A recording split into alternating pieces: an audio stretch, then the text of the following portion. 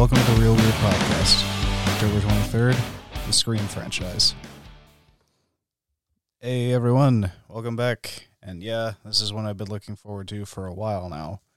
Scream is gotta be one of my favorite horror franchises. The original is, as I said in the description, probably in my top 20 if I had to pick, a top 20.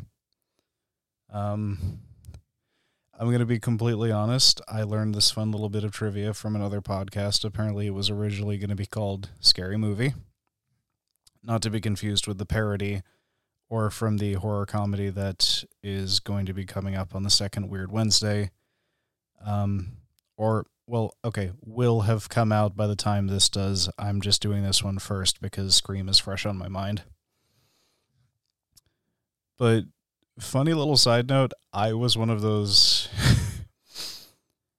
We're just going to jump right into the first Scream movie.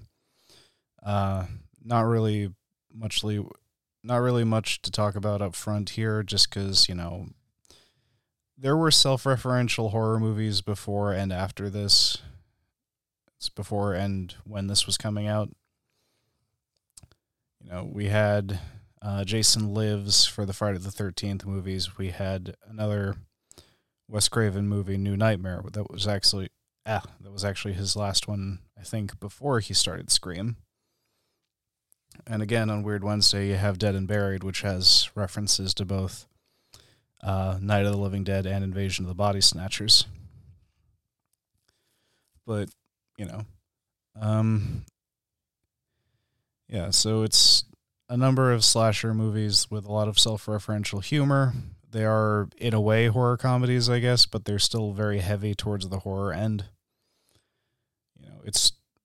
It's not a comedy, it's not a satire in the sense that it's like laugh out loud funny, but there's like a wink and a nod going on with a lot of the stuff they talk about in the movies.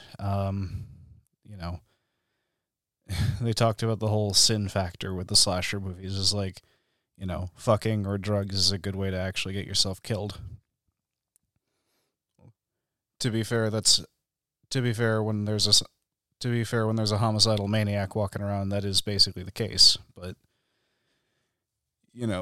Wes and, writer Kevin Williamson, they were doing this, you can tell they were doing this out of love for the genre and not out of, just dunking on every horror movie they didn't like.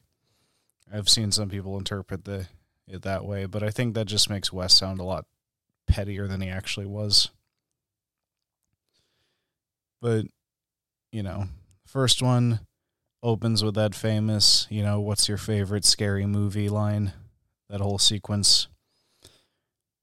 And there's a similar opening in all of the subsequent movies.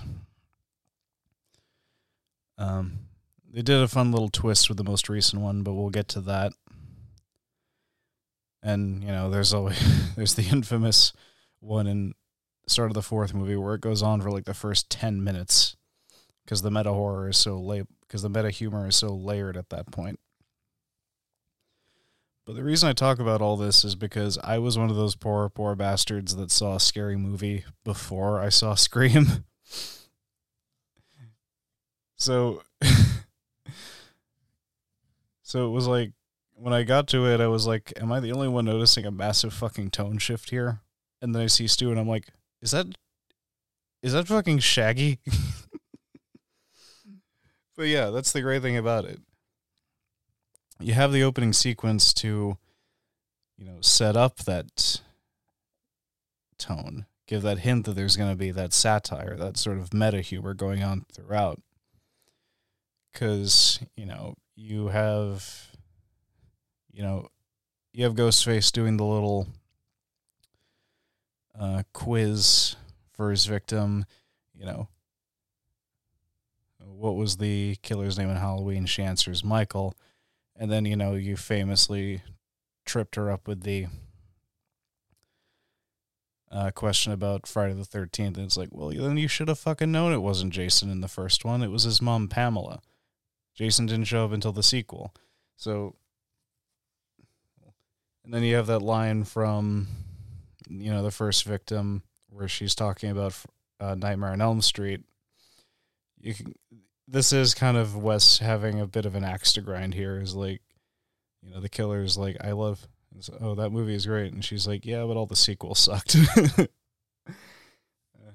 But yeah, you got, God damn it, Sidney Prescott. I wanted to say Cindy, but that's the Scary Movie one. Again, I saw that one first, and they're mildly similar, so I endlessly confuse them when I try to actually talk about it. You've got her boyfriend Billy, you've got Randy the film nerd, their friend, you got Stu Macher, and you've got a couple other people whose names are eluding me right now, and I feel really bad because one of them is sister of, Dewey. Dwight Riley, who's a cop.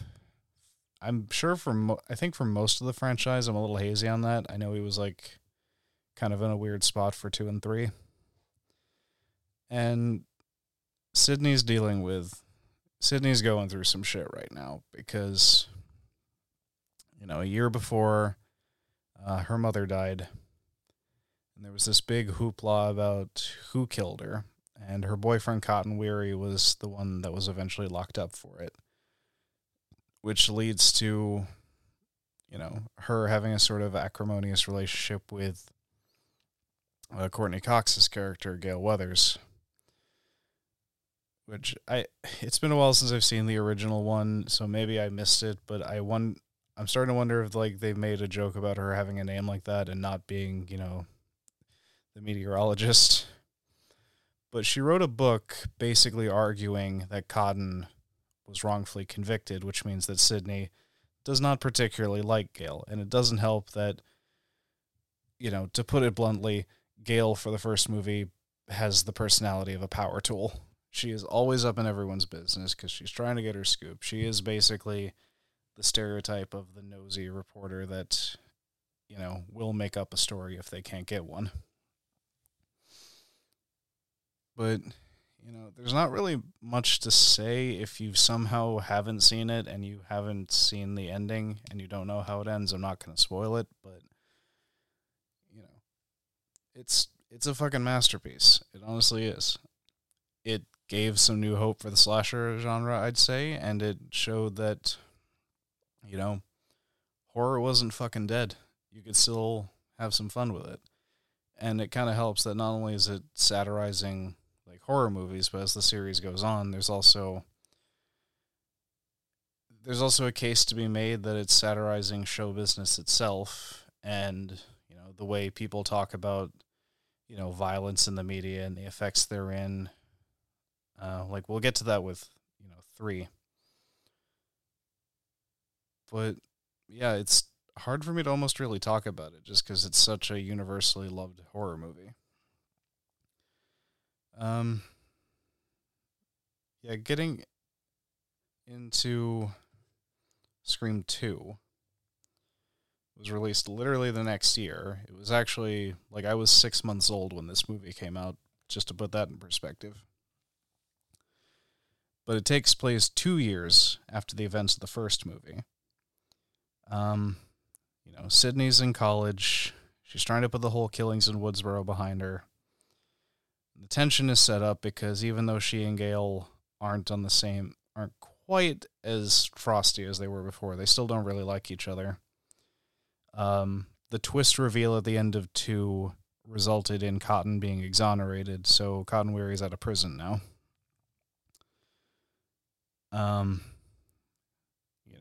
We find out that the Ghostface killer in the first one that he was in fact the person who killed Maureen Prescott, Sydney's mom. So obviously if they said that, Cotton couldn't have been the one that did it. So it is cool as the series goes on how the satire evolves, like I said, because the first one, it's just straight slasher cliches along with, press and reporting on violent events. This one is kind of dealing with the cliches that come with sequels. They actually have a little there's a film club at the college where Randy and a couple of the new kids on the cast, debate whether or not sequels are just inherently worse or not. And I don't think so. There's been some, obviously that there's been a lot where they're at least on par. There's been a handful where they've surpassed the original in a lot of ways. Like in this movie, for example, some of the examples that they give include, Terminator 2, Aliens, which, one of the girls in the class just brushes off as that guy having a boner for James Cameron. The character Mickey, he does bring up Empire Strikes Back, which, contrary to what Randy says, was not in fact planned, so yes, it does count as a sequel.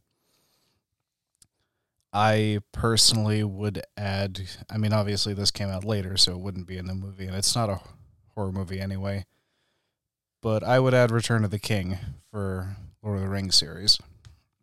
But, there's been a handful of them. A lot of times the problem with sequels is just the fact that sometimes the story doesn't feel plausible because it wasn't planned from the beginning. Sometimes you push the stakes too far to the point where the audience just kind of checks out because it's paradoxically the stakes are too high. Or sometimes it just feels like the same fucking thing on steroids. So, it's hard to make a sequel plausible for some movies, unless the original one had an open ending that could be exploited for it. But, those are all the issues with sequels, and they do a good job of parodying that. Again, I'm not going to spoil who lives and who dies. Obviously, Sydney lives because, she's the final girl. So, moving on to Scream 3, because this kind of continues. It's about 3 years after Part 2. And this one actually removes itself from, the traditional setting in a way. It's actually predominantly in Hollywood. And this time the, taunting ghost face opening is actually targeting Cotton Weary. Since he's been exonerated, and he survived the events of 2,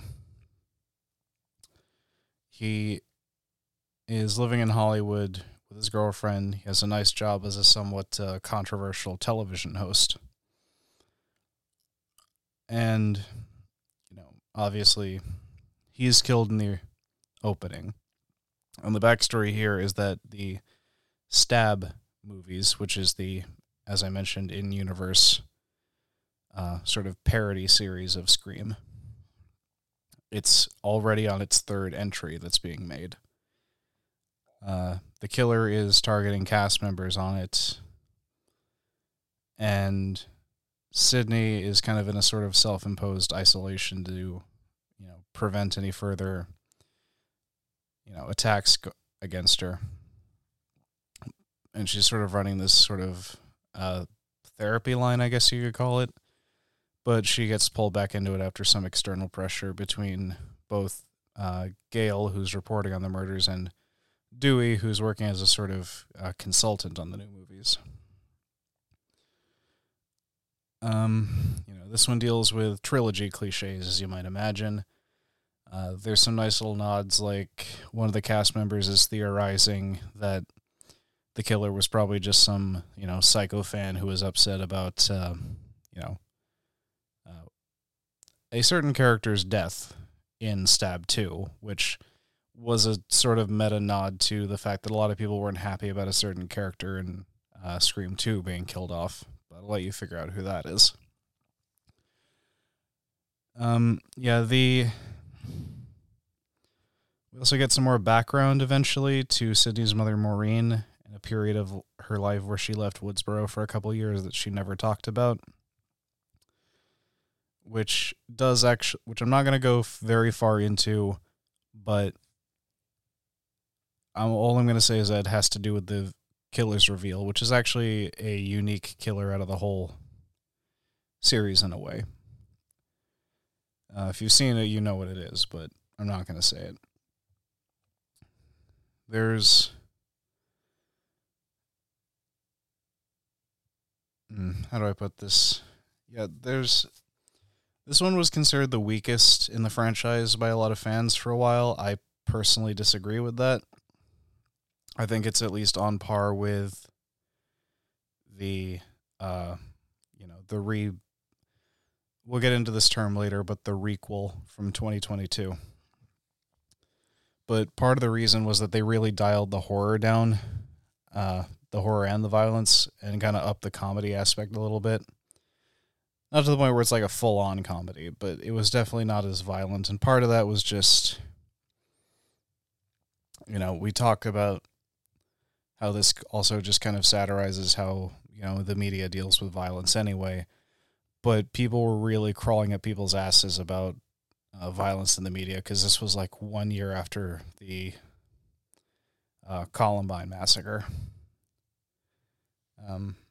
If you're not in the U.S. and you're not familiar with this story, essentially a couple of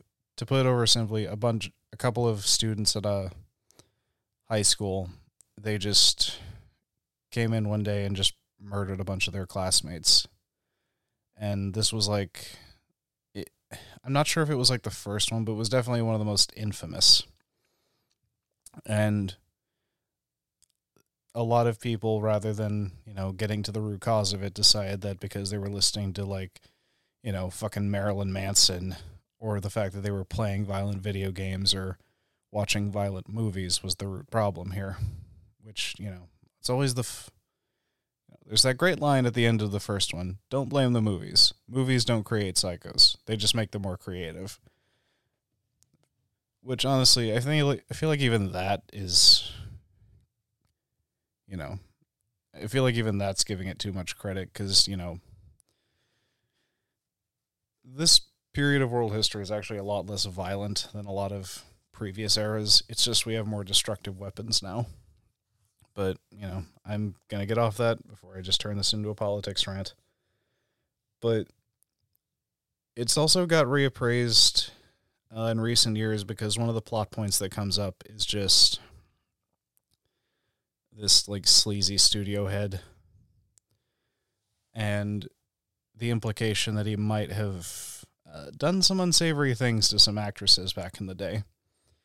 There's also a sort of fun little bit of deprecating humor where Carrie Fisher is actually in it, and she's playing this secretary who acknowledges the fact that she kind of looks like Carrie Fisher and kind of insinuates that the one who got the role slept with George Lucas. And that's kind of been a theme, and it kind of ties into what I mentioned about that studio head.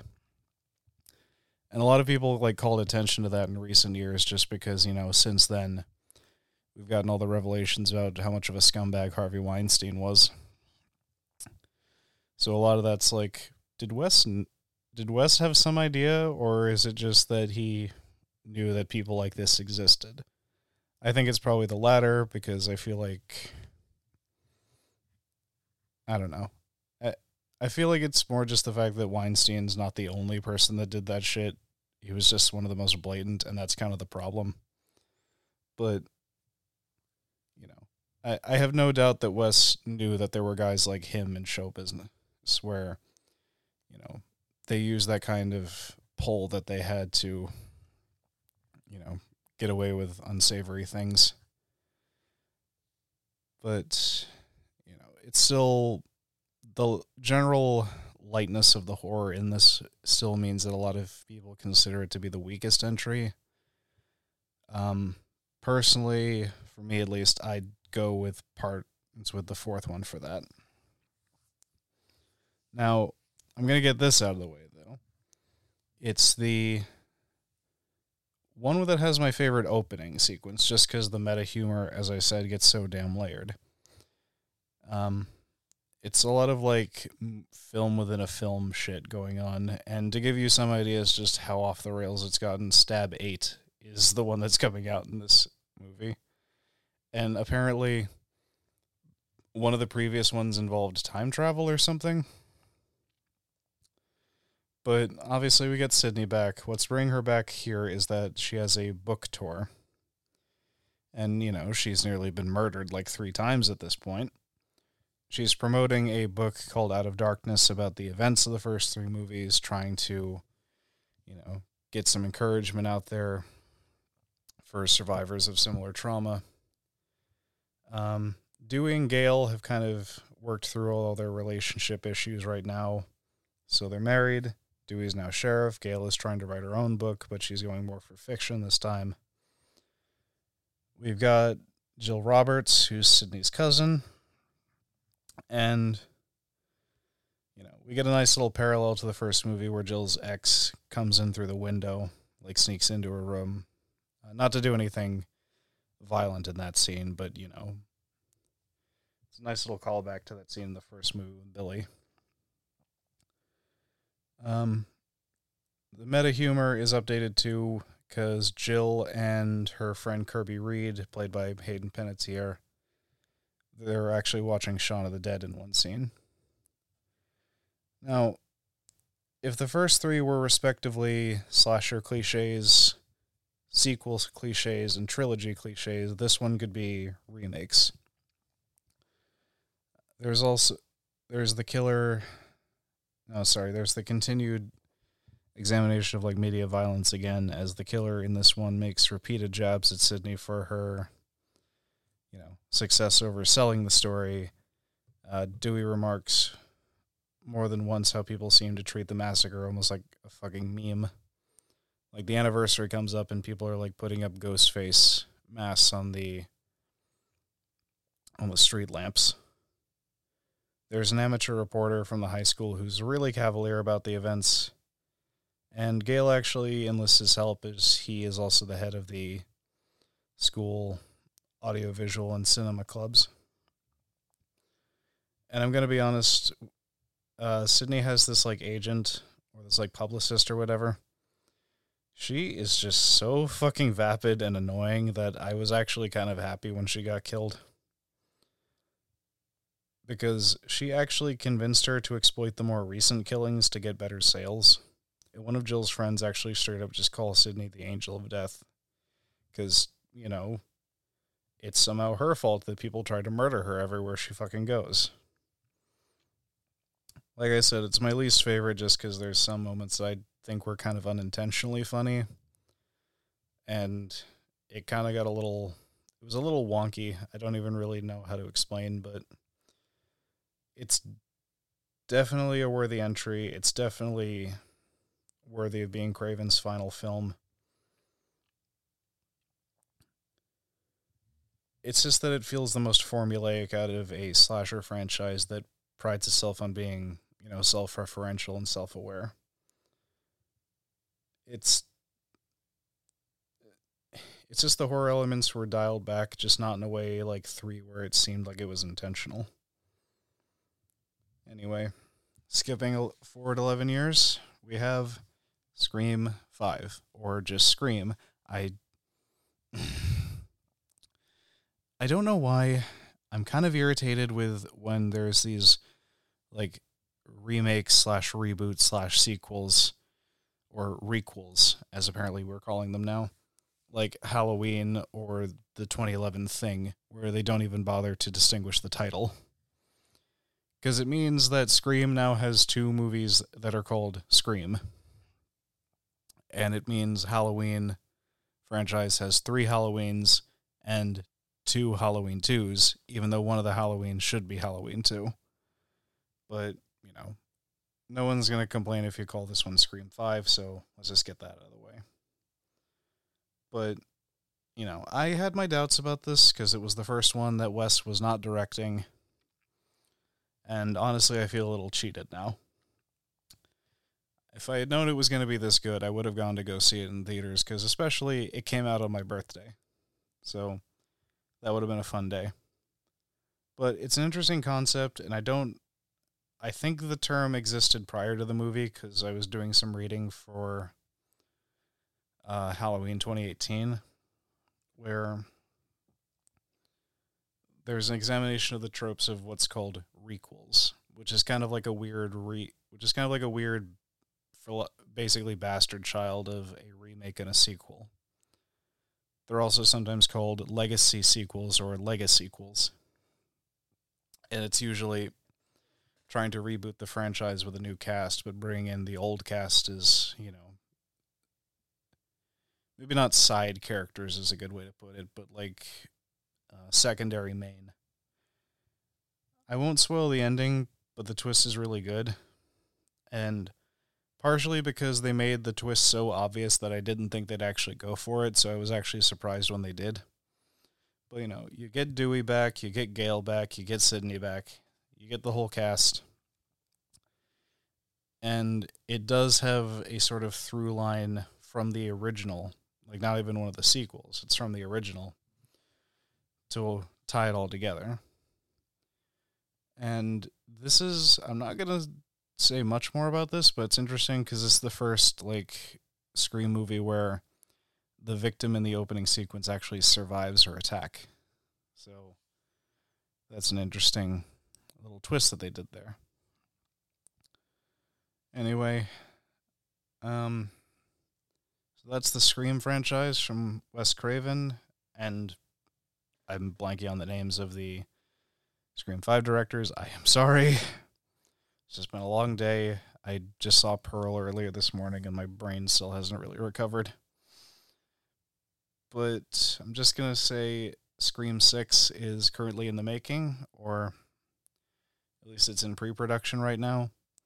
They're promising it's going to be the bloodiest of the bunch so far, and I am looking forward to that. We're getting Hayden Panettiere back as Kirby Reed. Unfortunately, Neve Campbell is not coming back as Sydney. Given the details of that, I don't blame her, because Sydney's in this weird spot where she is kind of like the face of the franchise, but she's also not really needed at this point anymore, just because we've got new blood to work with.